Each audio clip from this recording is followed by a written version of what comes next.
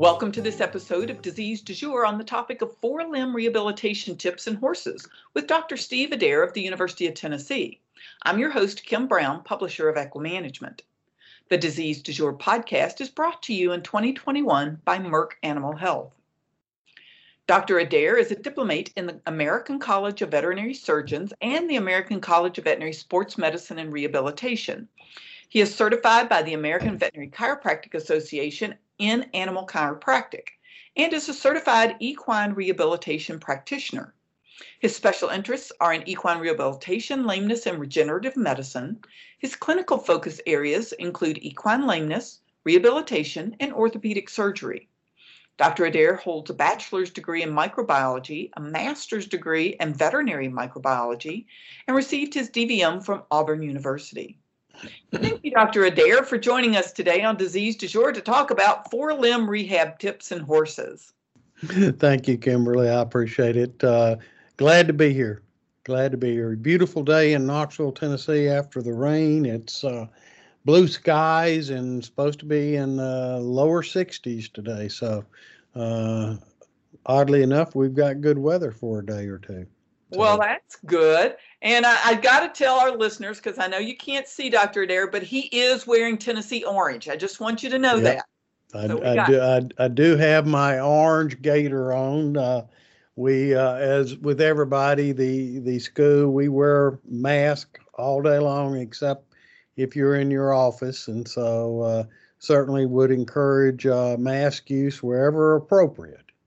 Well, that's good advice. And we're going to go with you for some other good advice today, because we know equine rehabilitation has come so far from the days of when I remember of pin firing and mustard plasters, and the solution to everything was stall rest.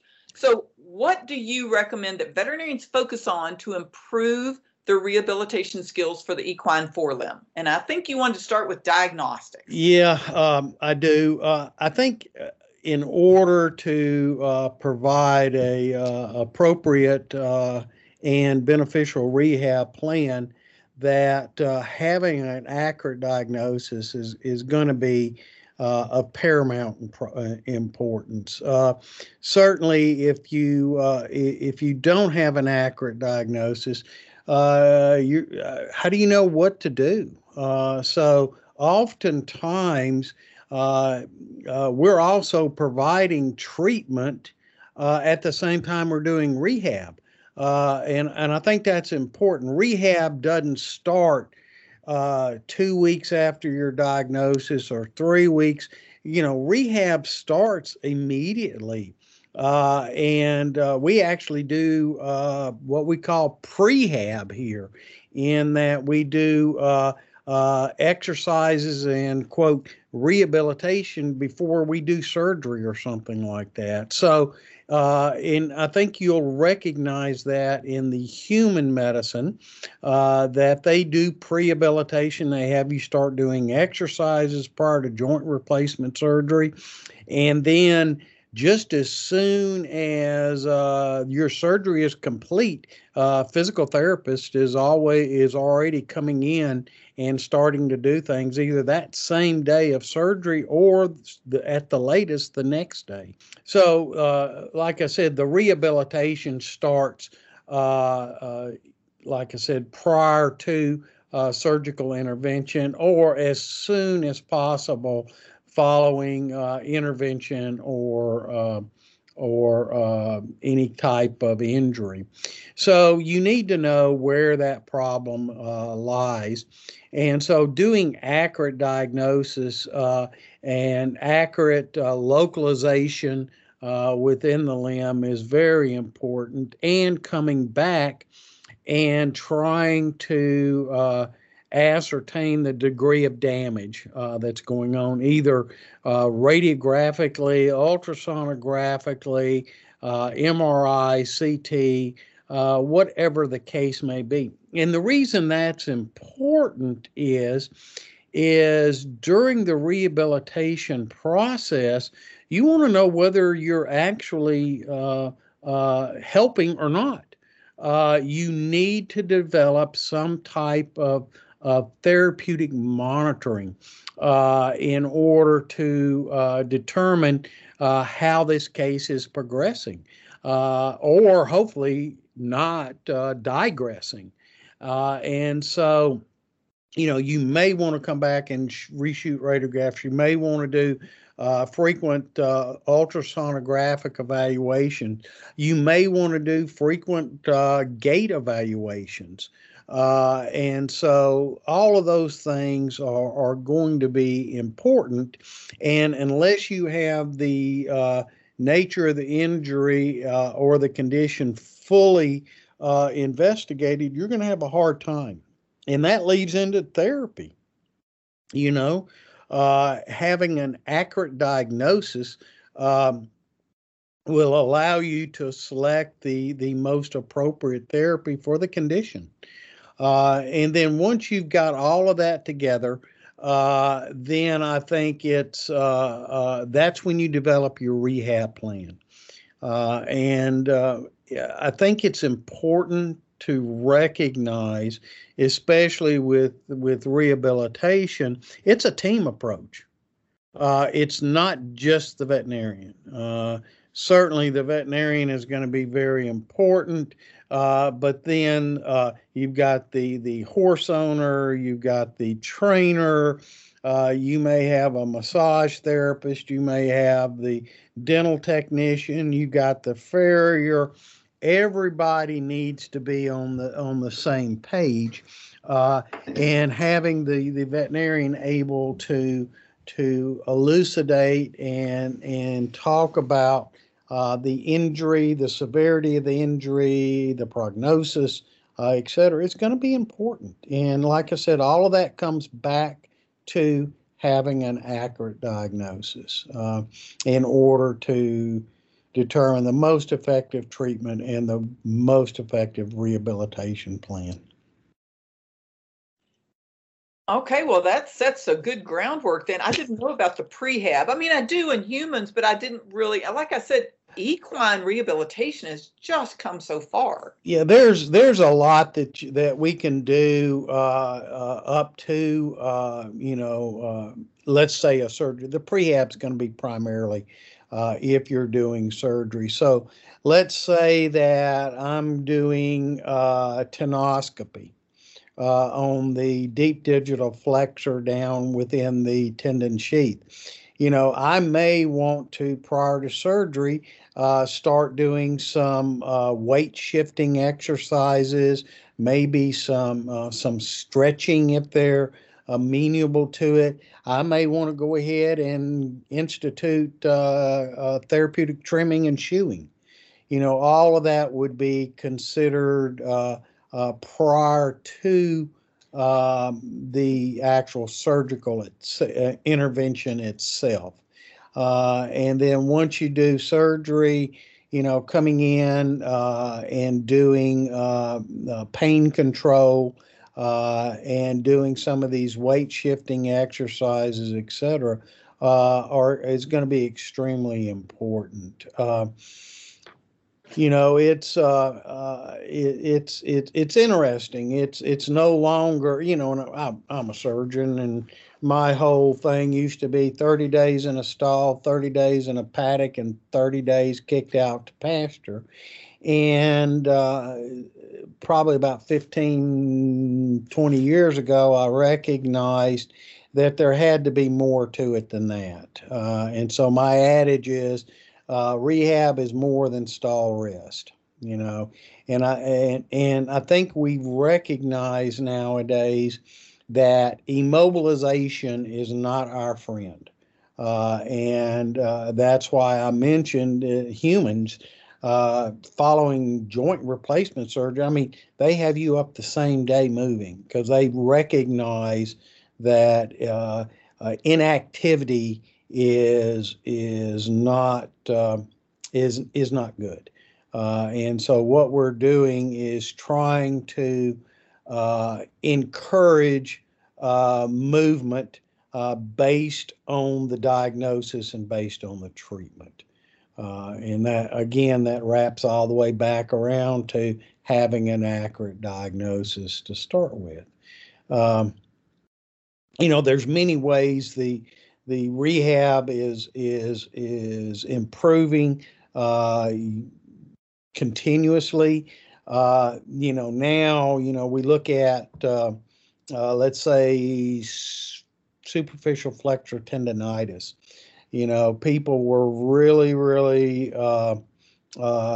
concerned about horses overloading a bowed tendon.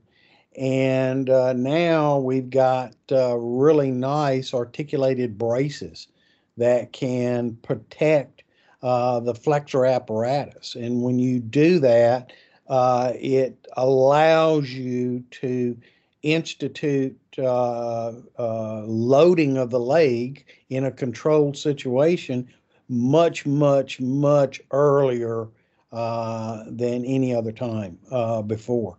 And we know tendons and ligaments remodel along the lines of stresses. And so if you can do a controlled exercise program with them and a controlled loading regime with your tendon and ligament injuries, you can get a better quality product. Okay. Now, it's not necessarily about trying to shorten up the overall healing period, but what you're trying to do is improve the quality of the healed tissue. And that goes for any of the tissues. Rehab, yes, it may be able to shorten the overall back to work period, but by a little bit. But really, that should not be a goal of rehab. What rehab is trying to return the individual to some type of constructive life following injury. And for the most part, when we're talking about rehab, we're talking about injuries and or surgeries to the musculoskeletal system. There's all different kind. People will also consider rehab of abused and neglected horses and starved horses, et cetera, which is fine. But in what I usually do, my stuff is dealing with rehabilitation of injuries, or at least some kind of chronic lameness condition per se. So we've got a lot of different options, depending on what the injury is. And you can start down at the foot and work your way all the way up and address each disease process individually. But for the most part, what you're going to be dealing with is, what do you do for bone and joints? What do you do for tendons and ligaments? And what do you do for muscle? And that basically is it, regardless of the location on the limb. So it's let's face it, if you're looking at the foot, you've got tendons and ligaments and bone and everything down in the foot. So you'll address those situations just as you would be a injury to the forelimb or shoulder or higher. And so those things are going to be important. So if we talk about those type of problems, and let's just start with the bone. What are some rehab things that you can do for bone? Okay. Certainly, it's going to depend on the nature of the injury and what the actual condition is. But certainly, I'll get back to the loading. Wolff's Law, bones remodel along the lines of stress. And so you're going to want to try to do a gradual increase in stress on the bone.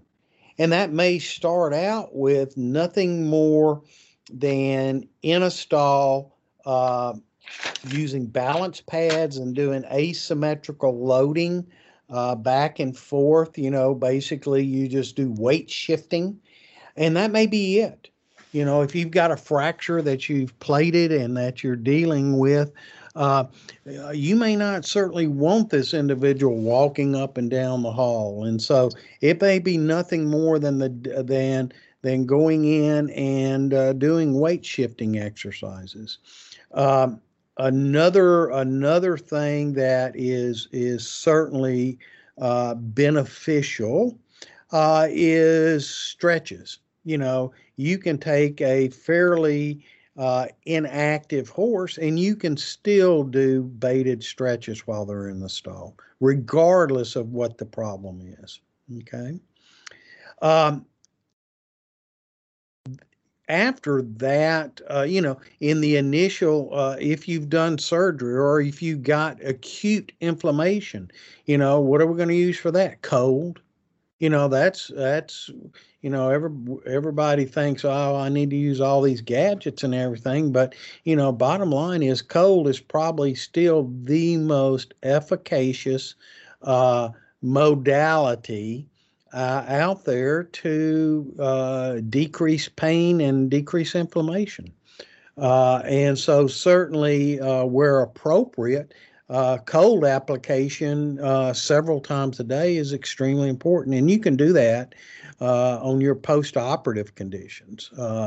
So you just need to take appropriate care so the suture line doesn't get wet. Yeah. But you can apply cold. There's no reason not to as far as that goes. You can also use laser for anti-inflammatory. Okay, I like it. It does. I think in the acute, in the face of acute inflammation, I think the therapeutic laser does a good job, regardless of the tissue. Now we do have to question what the depth of penetration is, and can you adequately get the enough photons down to the level, the target tissue. I mean, certainly that is an appropriate concern, and we could spend an hour or 2 hours talking about that, but certainly I do like it. I do think it's beneficial for that. Um, Moving on to other things that can be done with bone, I do think we need to recognize that a lot of the modalities that are available to the veterinarian or to the rehab market, we can demonstrate effect on tissues, but we don't know whether they're efficacious or not. We don't know whether they change the course of the disease process. Okay. There's just not anything out there, at least in the horse. Now, there may be something in other species. Okay. But in the horse, research dealing with efficacy is very limited. And so oftentimes we extrapolate over from other species, which may or may not be appropriate. Okay. I can give you an example of some research that I did in one of my residents did a few years back, is that in humans and in dogs, we know therapeutic ultrasound will increase the temperature of muscle. Doesn't work that way in horses. We were not able to demonstrate elevation of temperature into a therapeutic level. Now we can raise it a little bit, but it just doesn't get to the level that we deem as necessary to achieve a therapeutic effect. So it works in humans and dogs, but it doesn't work in horses. So extrapolating that from humans and dogs to horses is not appropriate. Now we can heat tendons and ligaments up, no doubt. We showed that. But horses' muscles are a little bit different than dogs and humans. So that's just an example. But getting back to other interventions on bone, if you're looking at bone healing, probably shockwave therapy is one. Now, you're not going to necessarily use shockwave in the face of bone plates, but certainly, or any type of internal fixation, but certainly shockwave therapy has been shown to improve bone healing. So it can be used during the rehab period to accelerate or to speed up or to kickstart a slow healing fracture or what have you. I had hoped that whole body vibration would be something that would be beneficial for bone density. Unfortunately, the research has not shown that to be the case with horses.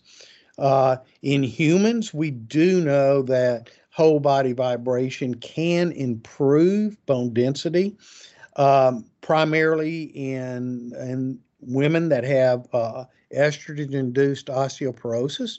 The kicker on that, though, is that you have to go on it twice a day for 15 or 20 minutes, and it takes several months before you notice an effect.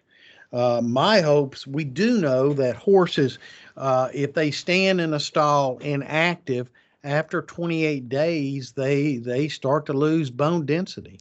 So I had hoped that whole body vibration could be used in order trying to prevent that decrease in bone density. But unfortunately, that hadn't panned out as of right now. Now, it may be related to equipment. It may be related to the wave of the vibration and the frequency and etc.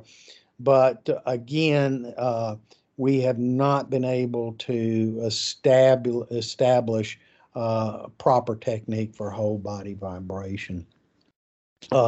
After that, there's really probably only one other modality that may have some benefit, but certainly hadn't been shown or proven in horses, and that's pulsed electromagnetic therapy. And that has certainly in humans has been shown to improve bone healing, but all the studies thus far that have been done in the horse have not been able to document any type of benefit.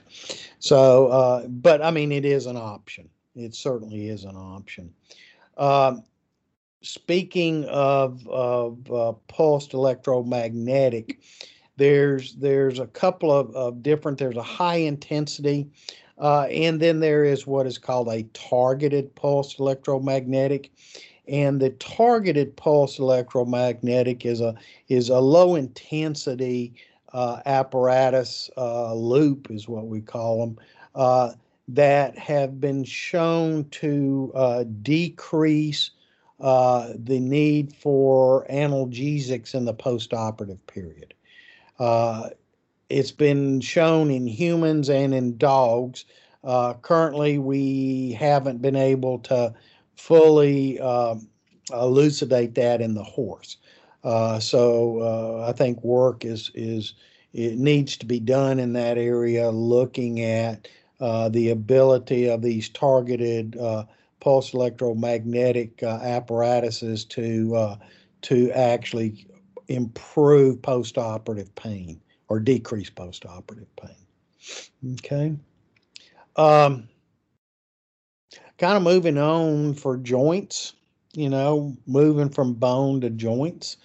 I think the biggest thing that we're going to find with joints that we can do for rehabilitation is motion. Okay.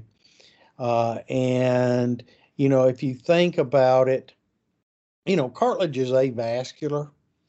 And how does it get its nutrition? How do the chondrocytes get their nutrition? And it's basically from the cartilage kind of acts like a sponge. And when you weight bear, waste products go out of the cartilage. And when you non-weight bear, then it sucks nutrients in from the synovial fluid. So again, we get to loading and unloading of joints within the stall. So asymmetrical loading of joints, balance pads, if they can't be fully worked. We do know that certainly underwater treadmill can be utilized to not only help with joint motion and such, it can also be used to decrease the weight being borne on the limb. So if you've got, so the buoyancy effect that's there, so you can get motion and decreased weight bearing on the joints. So that can certainly help with cartilage nutrition.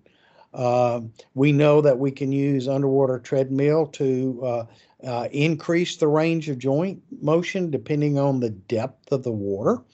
And so you can use underwater treadmill as a target to target specific joints by using the water depth.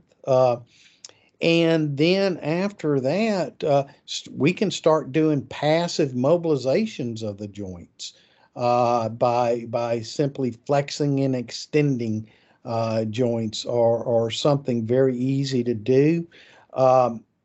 Also, taking a horse and if they're capable of being walked, taking them and walking them over ground poles and different heights of cavalettis and things like that. All of those things can be utilized in order to improve range of joint motion.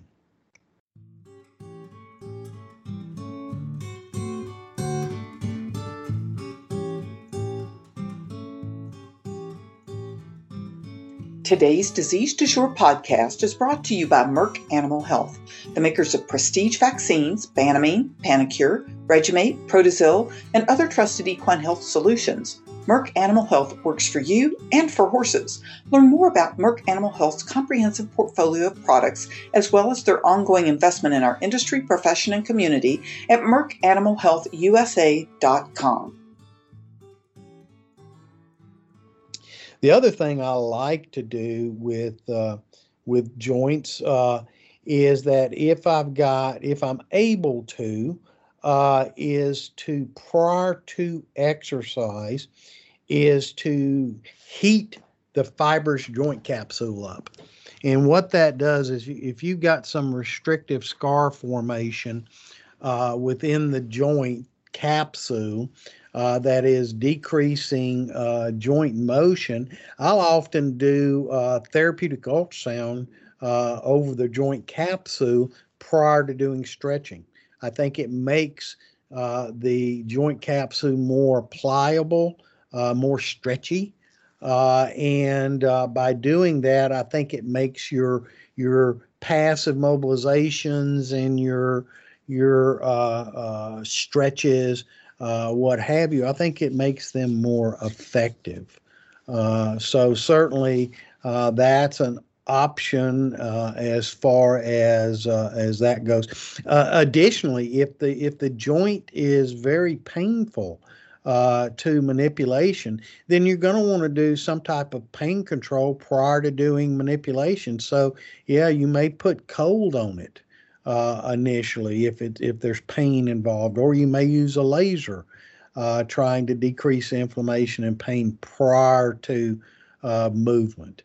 And so those are certainly things that are can be indicated or can be used.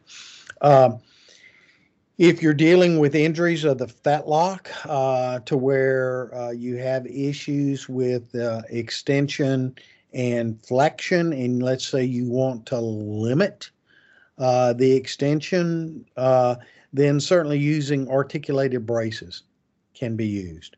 There's one or two on the market that are used to decrease the extension of the fetlock and thus protect the flexor apparatus. And so using something like that, let's say you're dealing with sesamoid fractures or a condylar fracture or something like that, and you don't have an underwater treadmill, but yet you want to exercise this horse, but yet limit the loading of the fetlock. Certainly these articulated braces can be of benefit from there. After that, like I said, the biggest thing I think that you're going to find with your joint injuries is that the last thing you want to do, or if you can get by without it, is immobilization. And trying to avoid immobilization is important. And if you have to immobilize, then you should immobilize for the shortest period of time as possible. So, I think that's about it on bone. After that, I think looking at tendons and ligaments are going to be another area, in the limb that we look at. Certainly, superficial flexor tendon, deep digital flexor tendon, suspensory ligament injuries, both high and mid body and low, distal sesamoidian ligament injuries, collateral ligament injuries. All of those type of injuries are important, and it's something we deal with on a regular basis. Again, there's a term out there that's called regenerative rehabilitation, and that's the combination of using regenerative medicine and rehabilitation simultaneously.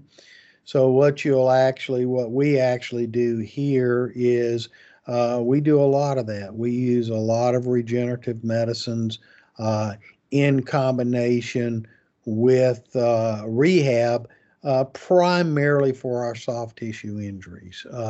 Some joints, not that much bone, but primarily our tendons and ligaments are our primary regenerative therapies are going to be directed at. So it's not uncommon during the rehabilitation period for us to be utilizing stem cell injections or platelet-rich plasma injections, etc. And then we'll combine. We'll do some rehab modalities along with them, such as with PRP. We know that utilization of shockwave increases the release of growth factors from platelet-rich plasma. So we'll actually do shockwave therapy after we do a PRP injection. We know low-level laser therapy and hyperbaric oxygens and radiofrequency therapy can all have a stimulatory effect on stem cells. And so utilization of those different modalities around the time of stem cell injection certainly can be beneficial. Hyperbarics, we know that you can increase the level of circulating stem cells by threefold at least. And so pre-treating a bowed tendon with hyperbarics prior to stem cell injections may actually increase the migration of the body's own stem cells into the lesion. Because we kind of know that those stem cells that you inject into the lesion, they kind of they're more attractants. They kind of have a chemoattractant type of thing, recruiting the body's stem cells to come into the area. So, pre-treatment and during and then post-treatment injections with hyperbaric certainly can be a benefit. Laser. Certainly, we know that at least in vitro, that low-level laser therapy stimulates stem cells, the mitochondria. So that's certainly something can be used around the time of stem cell injections. Plus, it does have an anti-inflammatory effect. So if you do get some type of inflammatory reaction to your injection, if you're doing low-level laser therapy, it may reduce the need or it may reduce the inflammatory reaction that you get post-injection. You can also use cold, same thing. We try not to use non-steroidal anti-inflammatories around the time of stem cell injections, because we do know that there are certainly some NSAIDs that can interfere with stem cells. And so we try to avoid those if we can. Along that lines, we also know that NSAIDs can interfere with bone healing. So that's another area where rehab and trying to control pain and improve mobilization may decrease the need for NSAIDs. Again, it's very similar to bone. We know for a fact that tendons and ligaments remodel along the lines of stresses. And so by instituting early loading of your tendons and ligaments certainly can aid in the, you get a better quality healing. You don't have this hodgepodge of a mesh network of tendon fibers or ligament fibers. You've got nice parallel rows, and which is going to be a much higher quality product. It's going to be much less prone to injury.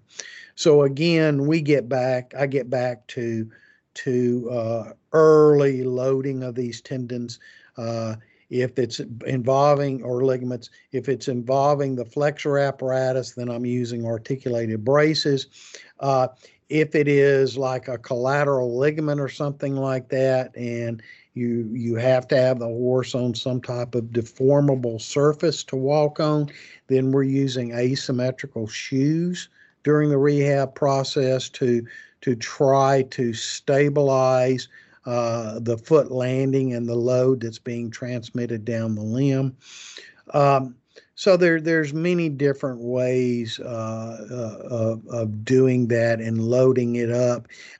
Certainly the underwater treadmill is something to do because you can decrease the weight bearing or the ground force reaction on the tendons and ligaments in the underwater treadmill. And I've actually even taken horses with severe tendon injuries and put the articulated braces on them and put them in the underwater treadmill. So you can do combination therapies like that very easily.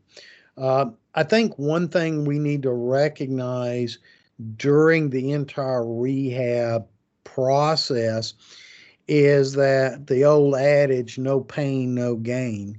So I do think you need to recognize that during the rehab process, you may get periods to where there is some acute inflammation. So I tend to break the rehab period down into acute and chronic, just for simplicity's sake. And to me, acute is when you've got active inflammation going on. Chronic is when the inflammation's resolved, and what you're doing then is trying to improve blood flow to the area. You're trying to remodel scar tissue. You're trying to strengthen tissue, improve endurance, etc. However, during that chronic period, we need to recognize we're going to have periods of inflammation. Let's say you've got a bowed tendon and you take them out and you push their exercise a little too much and you get a little heat and swelling in that tendon. Well, yes, you're in the chronic period, but you do have some active inflammation going on. So you back up and you back down on your exercise intensity a little bit. You apply laser and cold. And as soon as that inflammation is subsided, then you progress them back up. And that's where frequent evaluations of your patient is important. You shouldn't just prescribe a rehab program for the owner to do and then come back 3 months later and look at the horse. They need to be you need to do frequent evaluation so you can adjust your rehab plan.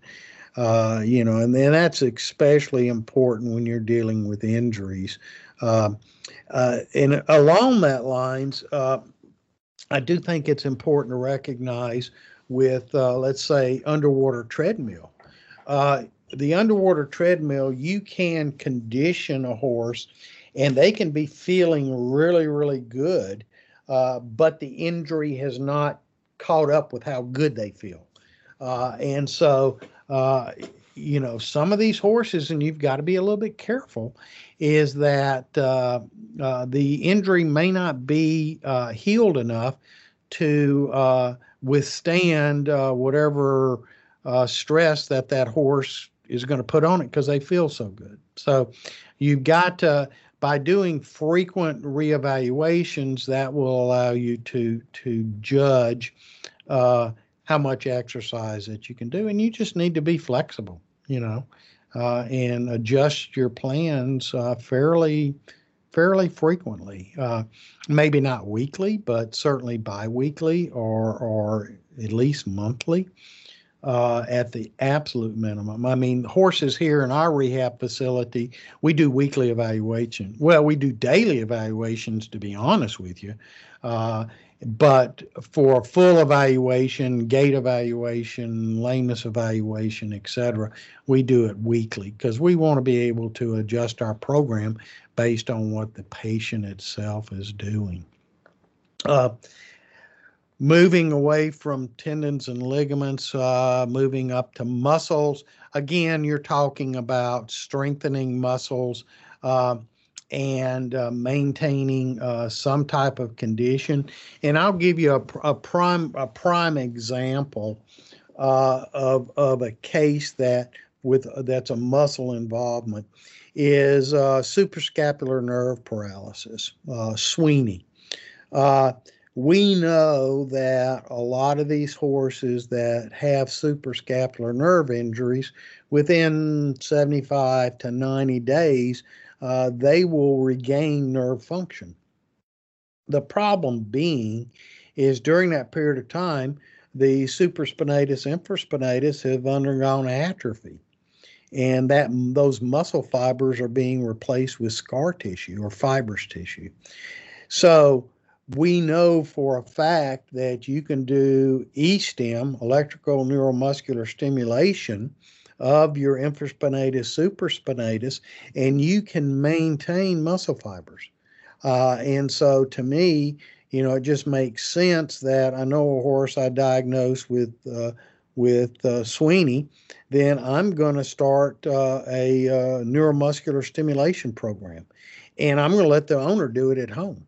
To be honest with you, I'm going to prescribe it. I'm going to show them how to do it. I might even sell them the E-stim unit. And then I'm going to go back out monthly and just check it, because what's going to happen is once that nerve regains function and you've got more normal muscle remaining, then you're going to have a better end product. That shoulder is going to be much more stable. And so that's just an example of maintaining muscle mass. And the same thing goes along with muscles in any of your injuries, regardless of whether it's a bone, a tendon, a joint, or muscle. Inactivity again is going not to be our friend. And so same thing with muscles. If you can do weight shiftings and do isometric contractions and relaxations and contraction and relaxations, all of that is going to help your patient in the long run. So then after that, once you've taken the horse through a rehab process, at some point in time, you got to get back on the horse. The horse is going to have to go back to doing something. And so that is where, depending on the use of the horse, maybe they only want a pasture pet, and that's fine. But if you want a riding individual, then at some point in time, you're going to have to start a back to work program. And so I utilize my rechecks in order to determine when is it going to be appropriate to start increasing the intensity or the type of exercise. And then at that point in time, I usually start with tack walking, and they may still be in a stall with hand walking only, but I'll institute tack walking, and I'll start it with 30 minutes a day. And then the next week I'll do 35 minutes a day. And then the next week I may do 45 minutes a day. And then I'll reevaluate. And if they're doing good, well, maybe I'll start adding some trot sets in.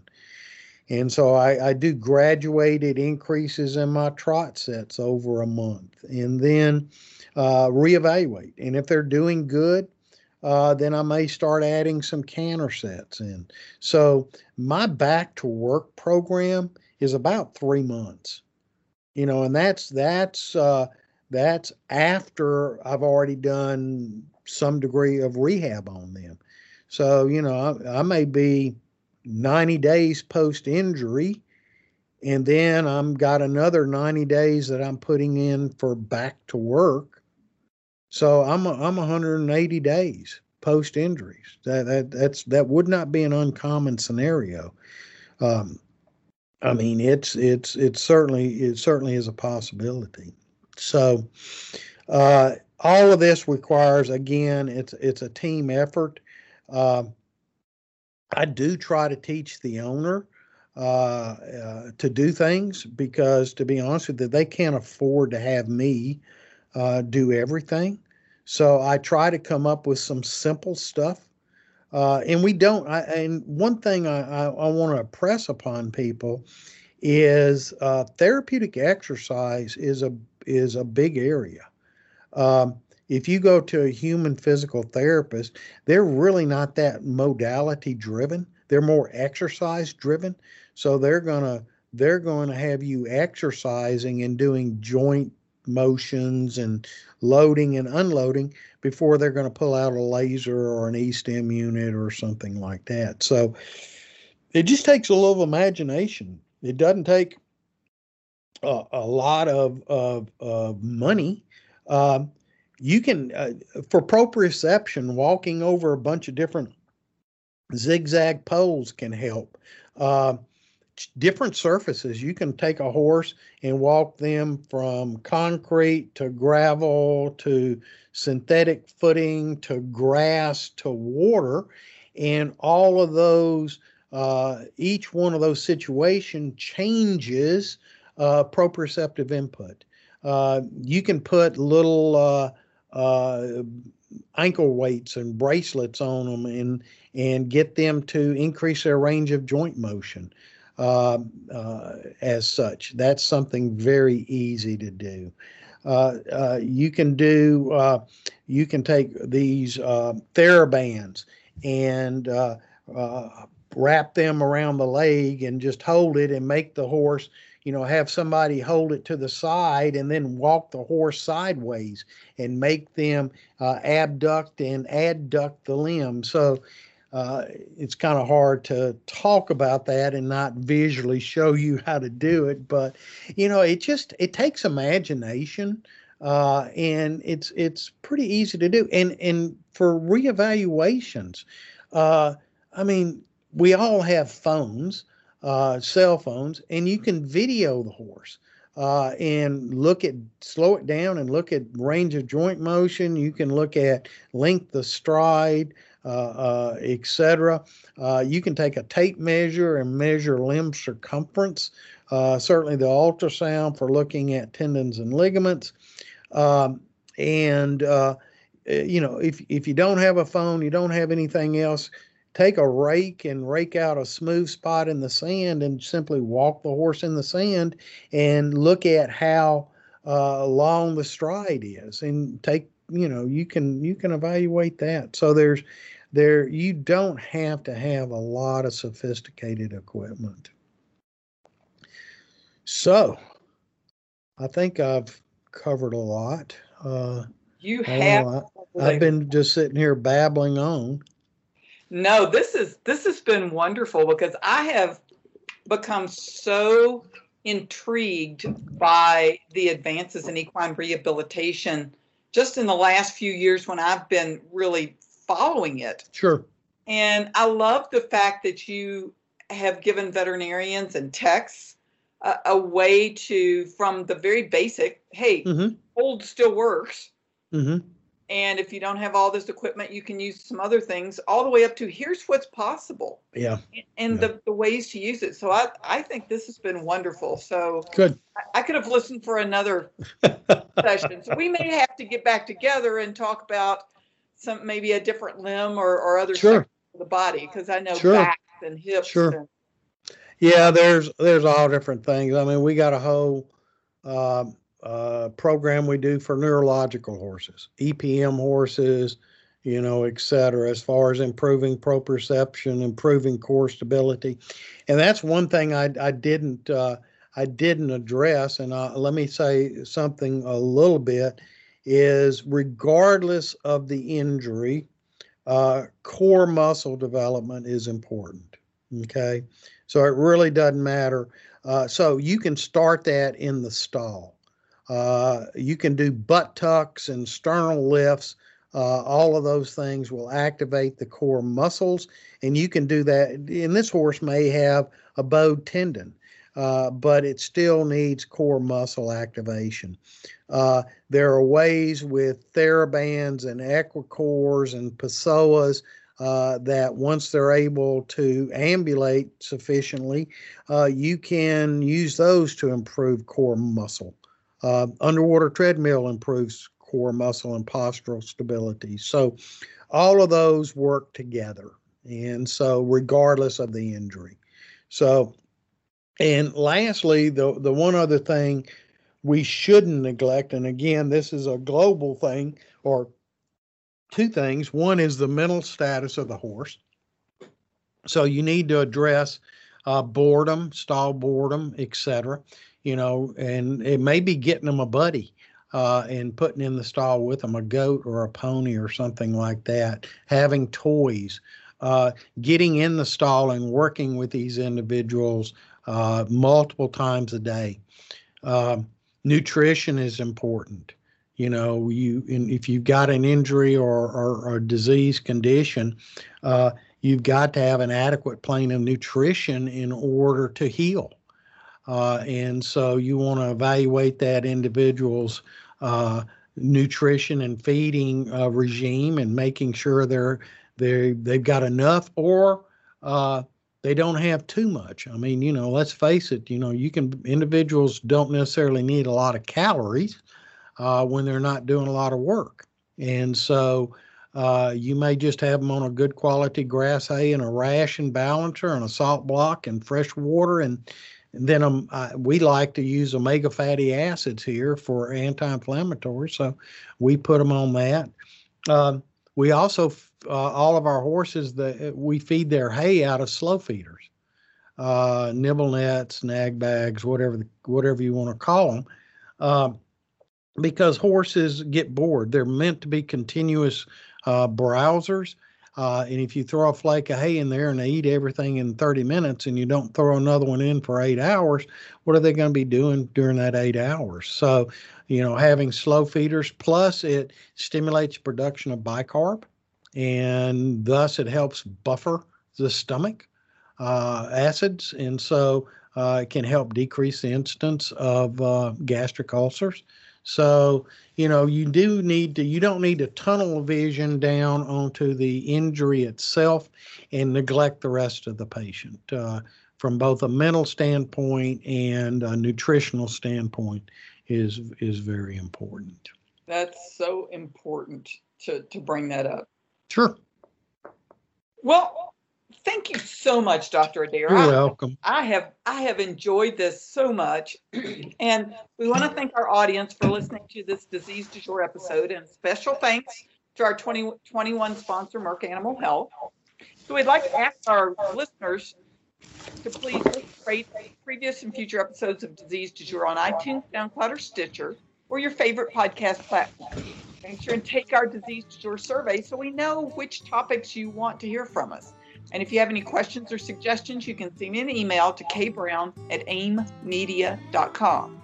Disease du Jour is a production of the Equine Podcast Network, an entity of the Equine Network, LLC.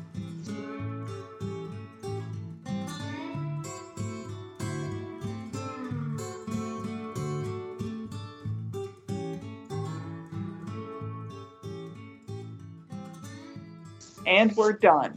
Oh, I enjoyed that so much. When you and I started in this industry, and I started in thoroughbreds in Kentucky, and if you had said, "Hey, we're going to do some core exercises on this thoroughbred," everybody would have looked at you like you've been drinking too much bourbon. Yep. So I love it. Yeah, it is, and it's gonna be doing. We're doing a lot of research right now, looking at muscle activations. And what exercises activate different muscles, what muscles are strengthened by certain ones. How does what muscles do balance pads activate? What muscles are activated by the core devices such as psoas, et cetera. So, I think you'll see more and more research coming out dealing with rehab. So I think it's great, and I can't wait to hear more. So cool. Thank you so much. You're more than welcome. Thank you. Because I love this topic. So all right. Thank you, Dr. Adair. You're welcome. Have a good one. Bye-bye. Bye-bye.